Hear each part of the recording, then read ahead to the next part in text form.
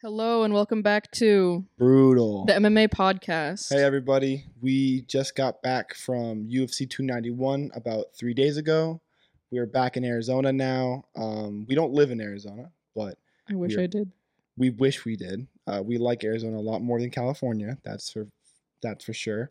I'm gonna try and hold my horses on the cussing as much as I can today, for reasons that I've been told by family members. Wait. When you went to go visit your family, were they like, you need to?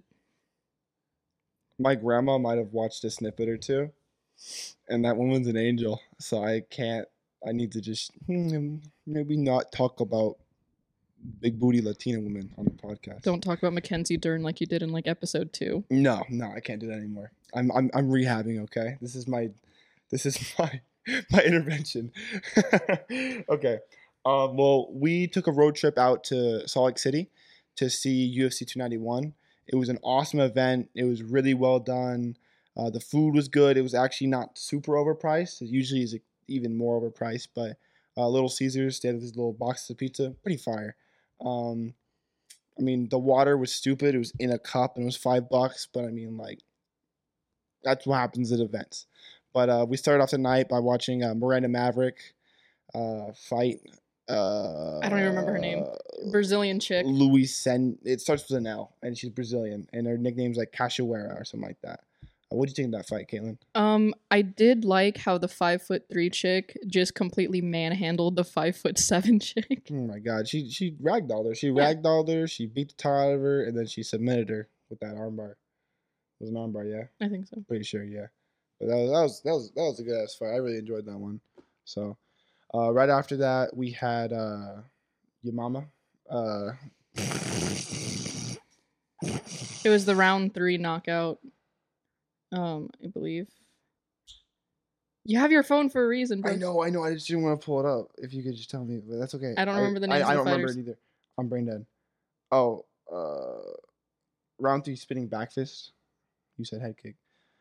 Did I say head kick? Yo, mama. Round 3 knockout. There was a round 2 head kick. Okay. I just said round 3. Right. So Uros Medic versus Matthew Semmelsberger. I had Semmelsberger winning it by like probably knockout in the first round, and he actually dropped him in the first round. I was really excited. I thought he was going to jump on him faster, but didn't get the finish. And then the second round was also Semmelsberger, in my opinion. And going into the third, it's 2-0 Semmelsberger, and Uros Medic pulls off a spinning backhand, hits him with the forearm in the side of the temple. Semmelsberger goes down, and he swarms on him. Ref stops a little bit early. I don't think he gave him enough time to try and defend himself. He only landed like 1 or 2 punches, and the ref immediately jumped in there. So, I mean, it was a really, really entertaining fight. A great start to the Salt Lake card. An even greater start, right after the early prelims, you had Roman Kopylov with the head kick. You know, Salt Lake City is famous for the head kicks now. Was it the head kick curse? The head kick curse is a real thing there, I'm telling you. Because I've almost every time I see a head kick, there's only been 4 head kicks, 4 head kick knockouts that have been a main event ever. And 2 of them are in Salt Lake City now. So it tells you a lot. I mean, it's a thing that happens there. They like head kicks, and I love head kicks too. Roman Kopylov was the 4th fight of the night, and he was controlling most of the first round until the end of that first round. The Brazilian dancing his ass off. No, that made me sad. He was schmooving and grooving when he came into the cage. Claudio, and I was like, his vibe was just so good. Yeah, I was just Claudio Ribeiro, I got a video of him.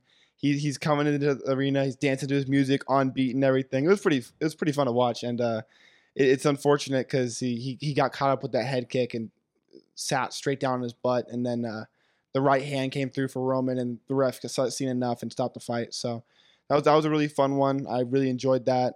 Kopylov gets great kickboxing. I think he's undefeated in the UFC, maybe 2 or 3-0 now.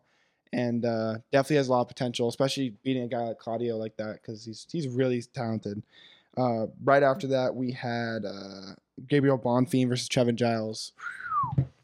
Just like Joe Rogan said, this guy's guillotine is just death. It's just death. He jumped guillotine on 2 people, right? His debut jumped guillotine, and his second fight jumped guillotine. Neither of them could get out of it. No one. He's had 2 sub attempts and 2 finishes. That's all he needs. I mean, damn. He's a force. It's really entertaining to watch him work on the ground because he's very like solid. He just knows what he's doing exactly. Like when he jumped that guillotine, he kept it there, didn't have to move. He didn't have to adjust. He didn't have to squirm. He didn't have to move Instantly his feet cinched. or switch anything. He didn't give up on a submission. He knew he had it in, and Kevin Giles just had to tap. So Now, did you like this Bonfim brother better because his name's Gabriel? Gabriel, we up this time. So Gabriel Bonfim's the better Bonfim. That's what I've seen so far, at least. Ismail Bonfim's really good too, really talented, but definitely fell short against Benoit Saint Denis. So that was a really good fight. No complaints there. Bonfim, I want to see him in a longer fight, tested with like some sort of striking, because his striking's solid. You could see it, but I think he's a little bit wild. So it's a great showing for a pay-per-view match. 15-0 now, all finishes. So And this is his second or third UFC? second. Second. They're both guillotines. So, okay, He's had post. 2 guillotines. First fight was a guillotine. Second fight was a guillotine. Both was in the first round. And then starting off the main card, Kevin Holland, Michael Chiesa. Kevin Holland did exactly like he said he would. Even Michael Chiesa said he would do it. He was in an interview just a day before the fight, and he looks over at Daniel Cormier and he goes, I'm fighting a guy who has a really good Darce choke. And what am I good at getting caught in? Darces. And Daniel Cormier is like, yeah, you've been caught in like 3 or 4 Darces. And then, lo and behold, Kevin Holland has him in the clinch, catches him with the knee to the head, and then jumps on the Darce. And, his Darce is really solid. It's his second or third Darce in the UFC. So, how many fights has Kevin Holland had this year? This year, maybe 3. Okay. 2 or 3. You said since 2018, Since 2018, he's had 19 fights. 19 fights. He's the most active UFC fighter, I think, in UFC history. Damn. He has a fight every 96 days since he's joined the promotion. So basically 3 months, and he's on the next fight. So, he had 5 fights in 2020, and he won all of them. He's the only fighter ever in the UFC to go 5-0 in a year. So, call Big Mouth. I was screaming from the stands. I love Kevin Holland. So that was an awesome fight. I want to see him in there again soon. And he says he wants to move up to middleweight. I think that's a mistake. He's finally seeing success in welterweight, and he wants to move up again because he doesn't like the weight cut. I don't blame him. The weight cut's hard. It's a lot of work. It's draining. And if he can find success in middleweight, I'd say go up to middleweight. But he's working well in welterweight. These guys in middleweight will toss him around and wrestle him. That's what happened in middleweight. Every middleweight fighter he's fought that's in the top 10 throws him around. But in welterweight, he has more of a chance with these guys. He's more their size. Michael Chiesa couldn't throw him around, and he tried a few takedowns. So I think he should stay in welterweight. Maybe fight a guy like Vicente Luque. Vicente Luque lost his last fight, but he's still a really solid guy. Great grappling, amazing submission skills, and good striking too. Is he ranked? Luque, yeah, he's like I think he's between 12 and 10, and I think that's right. The perfect matchup for Kevin Holland. Kevin Holland just got ranked as 15th. Okay. So Kevin Holland's down the welterweight rankings, and he wants to go to middleweight. I'm like, you've already been middleweight. You really went hard in it, and you didn't succeed. So unless he's really put on some muscle, it's obviously he's improved. His striking's improved. His timing's improved. His speed's improved. His grappling's everything. He's a lot better overall. So he could see success in middleweight that we didn't see before, but I really doubt it. I love Kevin Holland just as much as the next guy, but you have to be realistic. And if you're having success in welterweight, even with the weight cut, you should stick to it until if it ain't broke, don't fix it. And that's just what he should live by. But next is Tony. Is next Tony? Next is Tony. Oh, I don't even have to look at my phone then. Tony and was it Bobby Green? Bobby Green, yeah. So there's one patch of success there for Tony. He caught Bobby Green with a jab and sat him on his ass, but that's really the only thing that landed the whole fight. Tony fighting Green was really Bobby was in control the whole time, especially on the feet. He was controlling the whole way. That only time was when he got dropped, and Tony just couldn't get past the punches. He was too slow. It just looked like an old man in the cage trying to fight the fact he was old, and it was really upsetting to see. I was very upset. Yeah, Caitlin was very heavily affected. You honestly convinced me to think that Bobby Green was going to win, and I almost lost against Charles in the verdict event, but I beat him by like 30 XP. Yeah, because I think I convinced you to switch to Tony. Yeah, because I think he looked Charles did Bobby, right? Yeah, he looked fast in training camp, and he looked young again for some he looked reason. Better than he did for his last fight. He way looked so better. sick for his last fight. His last fight, he looked gross. He looked sick. He looked sad. He looked slow. But this fight, he looked like he had a little more pep in his step, and he did. He fought a lot better than what he did against Nate Diaz, which was embarrassing. But you could tell he didn't have the elbows. He couldn't throw an elbow. He couldn't get his timing right. He hit his slide at the beginning of the fight. The slide tackle. That made me so hopeful. I was just like, yeah. I was like, yes. Because he fumbled it, I think, the last like 2 times. Yeah. It looked really awful. It looked really awful. But generally, I think it's a 6th straight loss. I don't want him breaking Sam Alvey's record. He is too tough for his own good. Retire. Please hang up the gloves. I hope someone in his family or someone in his corner just tells him you can't fight anymore, and he just listens to him because he's a tough son of a bitch. I mean, he will never quit. That's the issue. When he was in that arm triangle, he didn't tap. He was in there for 20 seconds, and he was moving. He's throwing his legs up. Yeah, no, that gurgling, looks like death is. And then there's a 3-second pause where he doesn't move, and the ref gets him out of there. He's unconscious. Because us up in the nosebleeds watching this happen. Oh my god. I think there were 3 or 4 of us in that top row that were standing up because he wasn't tapping for 30 seconds. No. We could see it on the monitor and also like down into the cage. Left. I know we couldn't see the time. There's 7 seconds left when he tapped. And I saw he was holding on, and we were just like he's not tapping. Yeah. Fuck. Yeah. And it's upsetting. I mean, all props to Bobby Green. Bobby Green acted a little bit cringy during the fighter meetings, and I mean, Bobby Green isn't too much of a likable guy, but he showed out. He did what he needed to. Got an arm triangle against a guy that no one thought would get submitted. He didn't tap, but Ref stopped it. Ref stopped it when he should have. I had an argument with one of the usual podcast members, Charles, that he was out for 15 seconds. And, bro, you're an idiot. Because he was out for 15 seconds. Out. Tony Green, it's like a signature. He likes to move around. He likes to try and struggle to get out of any submission that he's in. And usually at the end of the round to the extent where he can get out. And it was at the end of the round. And I think he was just fighting to get that last 7 seconds in there, but couldn't take it and passed out. So I think ref stopped at a good time. I think that was maybe 2-3 seconds of just still. The ref was watching well and executed stopping the fight correctly. Mm-hmm. So I mean, yeah, Tony Ferguson, unfortunate. El Kukui, your time's over. It's not Tony time no more. Hang up the gloves. Hang up the gloves, man. After that, Derek Lewis. Dude, I lost my voice. That's the fight that I lost my voice on. Derek Lewis, my balls was hot. Just imagine a 280-pound man.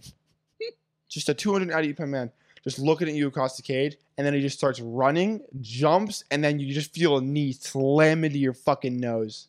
Oh, my goodness. He smashed into his face. And then immediately hopped on him, ground and pound. And at this point, I'm screaming my lungs out. Standing up, jumping, just what? Yeah.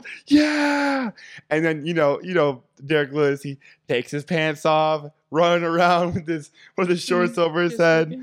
I'm so glad to see Derek Lewis back in the win column. What was it? His post-fight interview, you just said, just trying some shit. Just throw some shit and see if it works. I was just throwing some bullshit, see if it works. And then he's like, my balls were not, Derek Lewis is super charismatic. But his contract's up. His contract's up. So potential. I know Francis Ngannou is going to fight Fury soon in boxing. They have a contract signed or something like that. An official boxing contract, not just an exhibition. Which is actually pretty interesting. Everyone's counting Ngannou out. I don't count him out because I think Deontay Wilder has some of the worst technique I've ever seen boxing, but he dropped Fury over 3 times now. So if he can do it, I think Ngannou can do it. I don't think Ngannou's going to win per se, but I think if he can land, Fury's in trouble.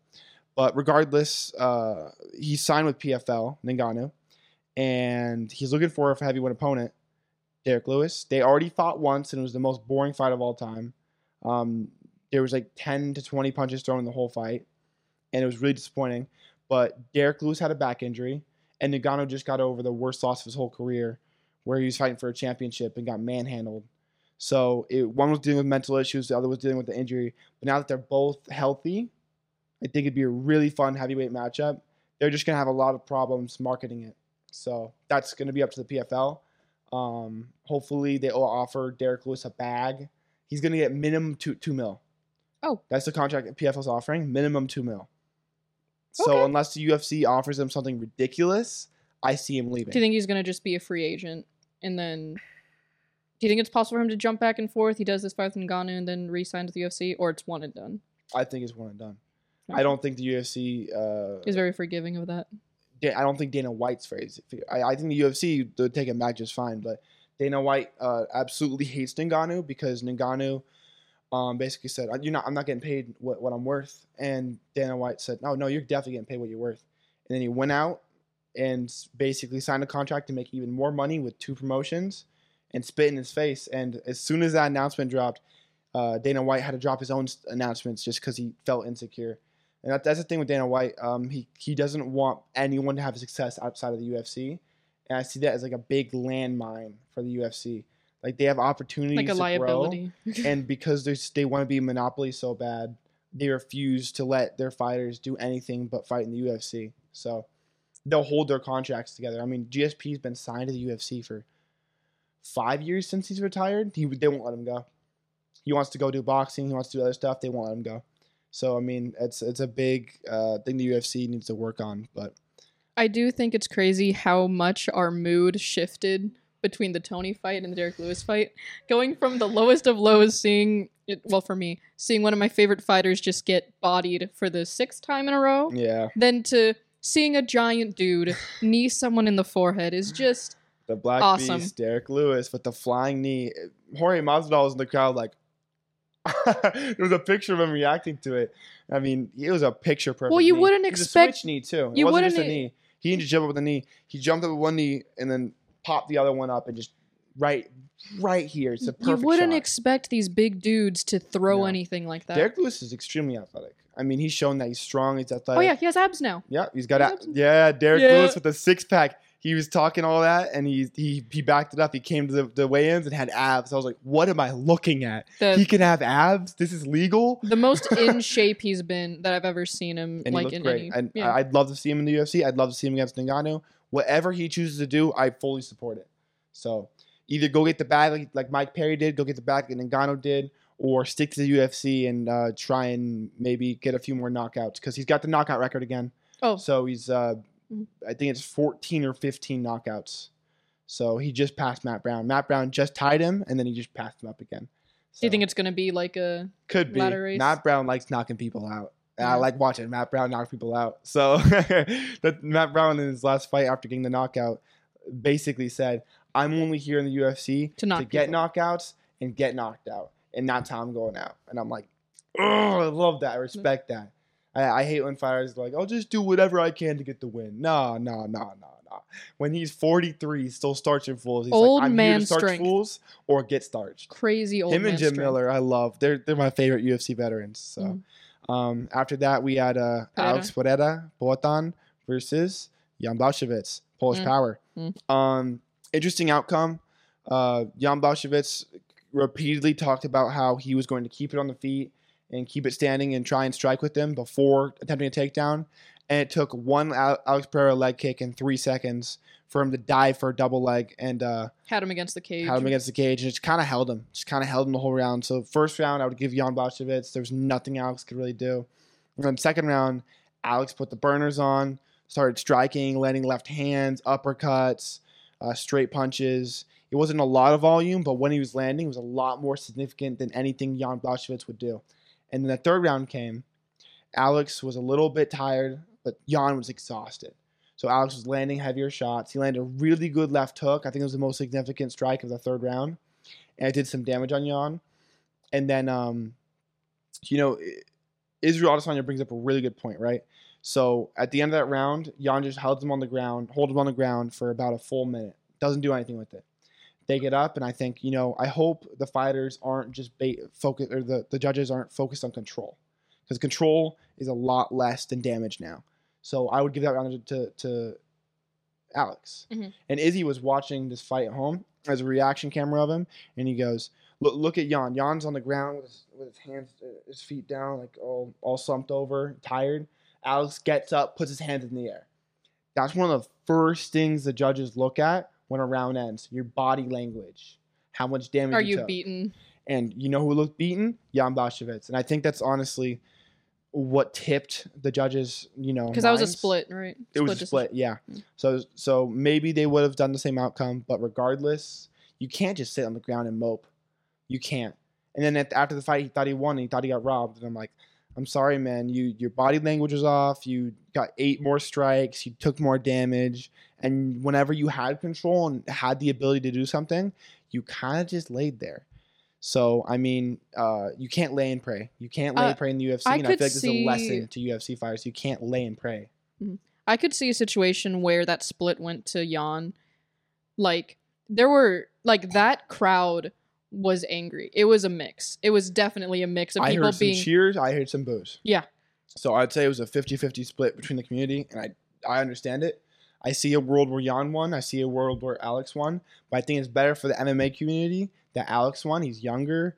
He has more potential. This sets up a potential title shot against Yuri Prochazka, which is an amazing matchup. Weren't we just talking about Johnny Walker? Johnny Walker just got booked. He just got booked against Magomed Ankalaev. And every comment I've seen is, Magomed's going to floor this guy. And I'm like, I don't know about that. Yeah, Johnny is the most athletic he's ever been.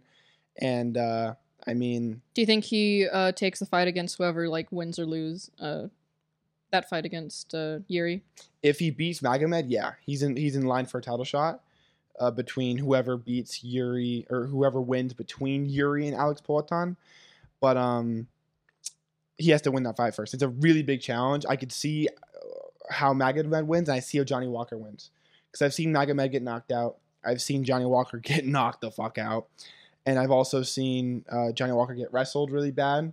So I say Johnny Walker definitely has a disadvantage, but he has a really good chance if he just improves his wrestling and fights this fight like it's a championship fight, he gets it done. I'm a big believer in Johnny Walker. He had a lot of hype when he first came to the UFC, and it's died down a lot. People just look at his knockouts where absolute power punchers catch him, and he kind of just, crumbles. And I mean, he doesn't have a great chin, but I think he showed in his last fight against Anthony Smith, he took a lot of big punches, didn't get wobbled, not once. So I do think a Pereira versus Walker fight would be very entertaining. Oh my gosh. I think that would be fun. Two of the most entertaining Brazilian strikers. But I mean, Yuri Prochazka and Johnny Walker would also be super fun. I haven't seen Yuri. I don't know that elbows. Those guys they're so athletic, and I'm so excited to see Yuri Prochazka back in the UFC. I'm so glad it's. What took him out of it? He had to vacate.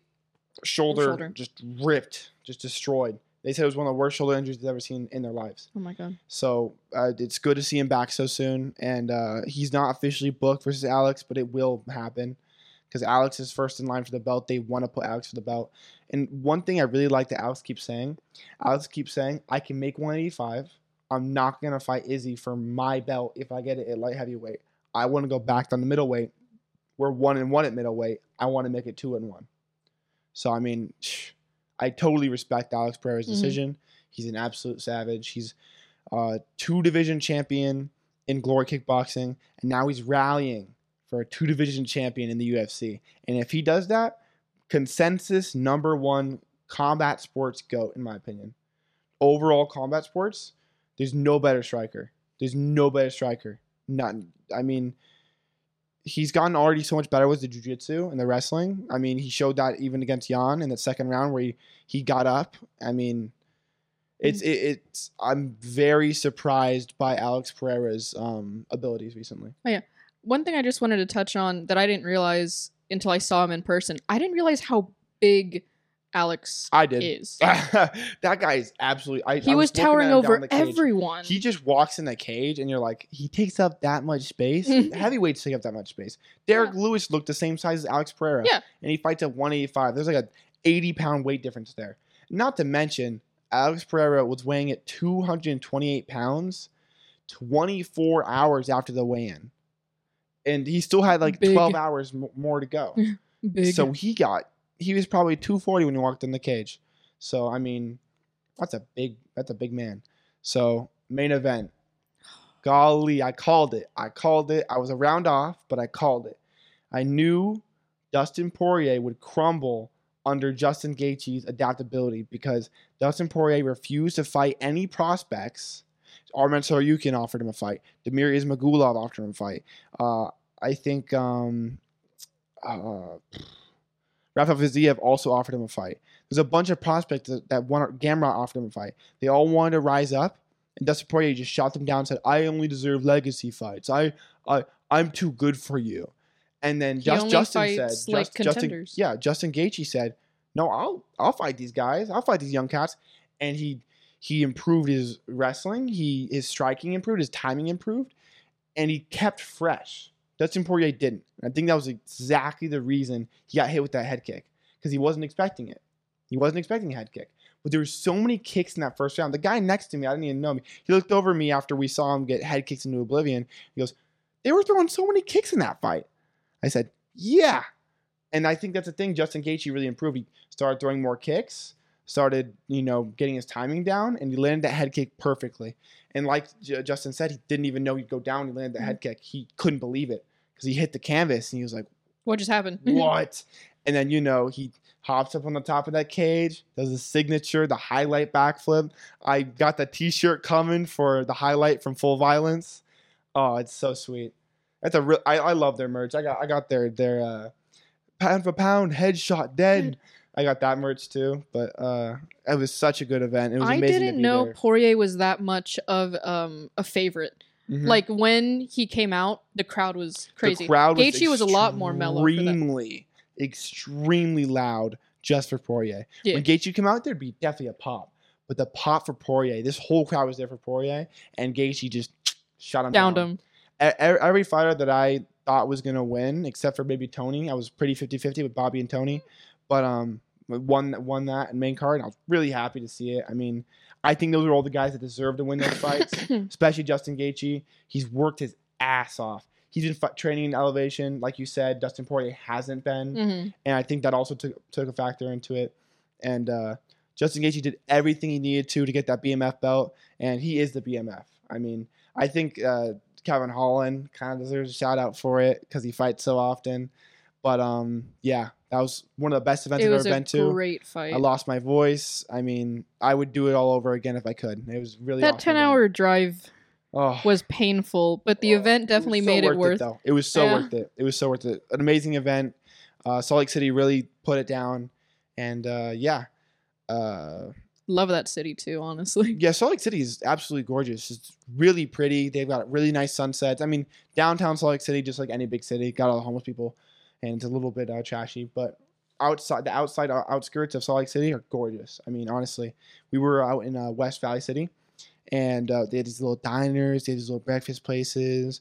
It was very comforting. Very neat, quaint town. They're very respectful towards veterans, and you don't really see a lot of that in California, unfortunately.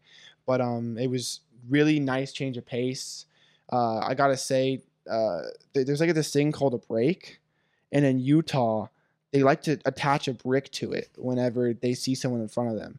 So every time I would drive on the freeway, for no absolute reason, they would slam on their brakes. They wouldn't slowly come to a stop. And I'd have to, there was one point where I screeched my tires and I could smell the rubber. Mm-hmm. And I was like, gosh, these guys don't know how to drive. Utah is almost worse than California. I think California is just overly aggressive, and then Utah's overly passive. They're way too defensive drivers. So that was really interesting. I enjoyed that. That was definitely a roller coaster. Mm. But yeah. To the next event, we have Corey Sandhagen versus Rob Font at a catch weight. It was initially going to be Corey Sandhagen versus Umar Nurmagomedov, which would have been an amazing fight. They both have crazy kicks, especially for Nurmagomedov. He has crazy spinning kicks, front kicks. He's landed a lot of stuff like that. And we're going to start off by just highlighting one prelim fighter, Jeremiah Wells. This is a guy I've been seeing since he made his debut, and he deserves so much more recognition than he gets. Was this the feed me guy? Yeah. Feed me! Just screaming. He's terrifying. And he has a good way of marketing himself. He just has no recognition yet. I think he needs to get on a good pay-per-view, get on a main card, get one of his spectacular knockouts and finishes. And he's only gotten one non-finish in the UFC. It was against Matthew Semelsberger, who we've seen is an absolute savage. Side note, Matthew Semelsberger, every single fight looks like a brand new person. He comes in with long hair and just a mustache, or comes with short hair but a full beard. And every time I see him, I'm like, that's the same guy? Some of the Jedi, that's the same guy? But regardless, Jeremiah Wells in their last fight just edged it out with a split decision. But the 3 fights before that just murdered his opponents. And he's really fun to watch. He's going to be fighting Carlston Harris. Carlston Harris, I'm not a really big fan of. He does a lot of dirty shots.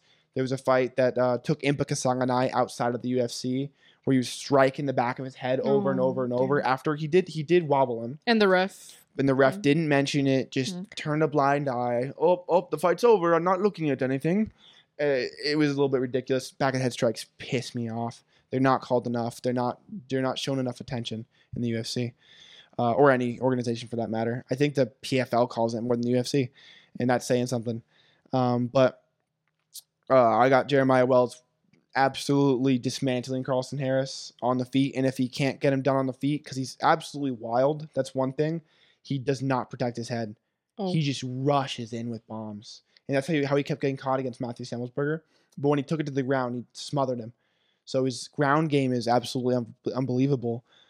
Jeremiah Wells, I think he trains out of Killcliff. I'm pretty sure. Can't remember.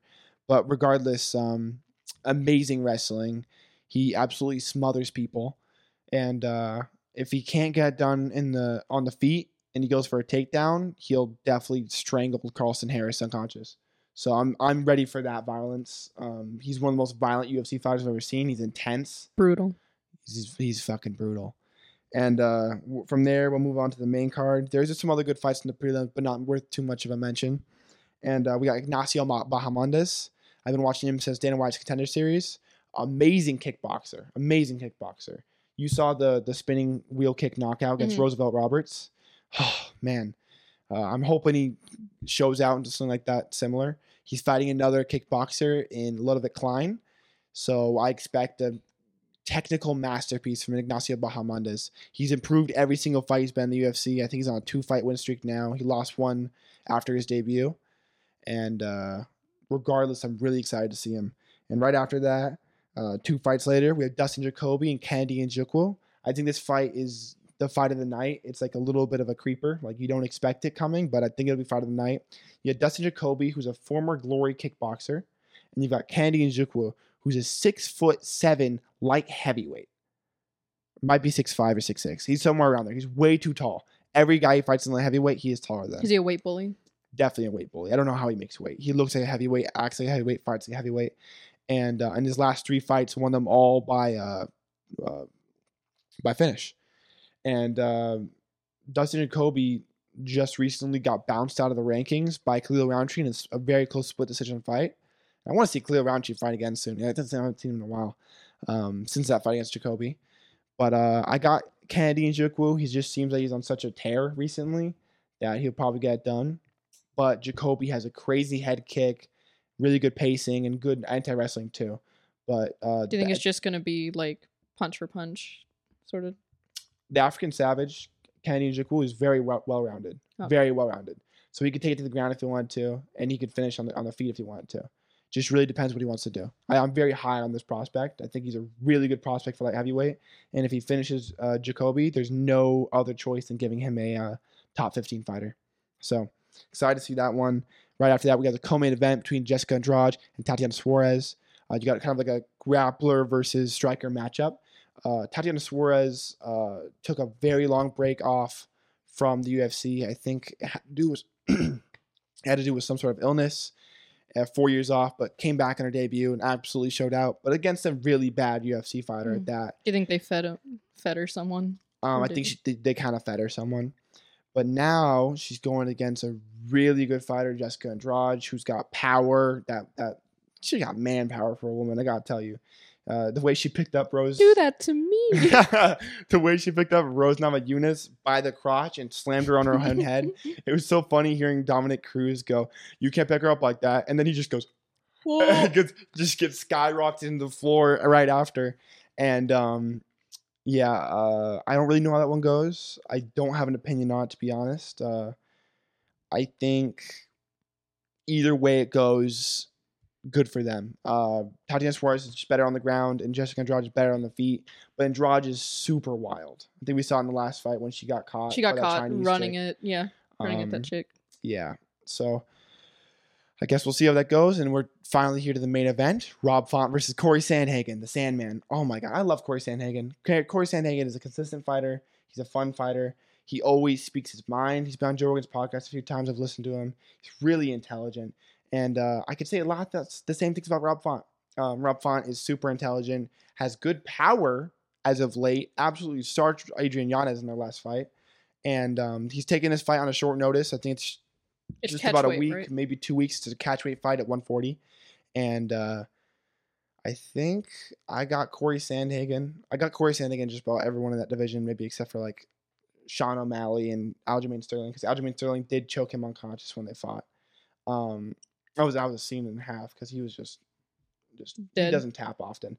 There was a fight where he got caught in an armbar and was swimming out of it like Tony Ferguson for 50 straight seconds. You'd see it bending the wrong way. He's moving all around. Finally got out and then finished him on he got on top of him and finished him. So Corey Sandhagen is absolutely tough. He has a real fighter's mentality, and he has a lot of preparation for his fight. So I could see him finishing Rob Font. I think it's the only way I do see it. He is a decision fighter to an extent, but against a guy like Rob Font, it's very durable, but he has a weak chin, and I kind of see Sandhagen winning. I'm getting caught in the face. Yeah, getting caught with like a big elbow or a big knee. That's what I'm kind of predicting. But I guess we'll see. What do you think with that one? You've seen both of them. I've seen both. I think I might just do Font. Okay. Because I think I've seen him fight more than Sandhagen. Yeah. Would you say it's the volume, or would you say it's just the overall pacing? Because what do you think it is? Because they both show a lot of volume, a lot of pacing. Mm-hmm. You know, like they both have their completely different styles. And Corey Sandhagen has shown he can take it to the ground and dominate. So that's what he did against Marlon Vera. Oh, that's right. So what are you thinking there? If Rob Font wins, how does he win? I'd say just outpacing. Okay. Like just keeping fresh. Mm-hmm. And just... Rob Font is a crazy gas tank, so I could see that happening. All right, well, I think that's everything we need to go through. Yeah. And we hope you guys have a great, happy Friday and Saturday. Have a good weekend. And that's it. Bye-bye. Bye-bye.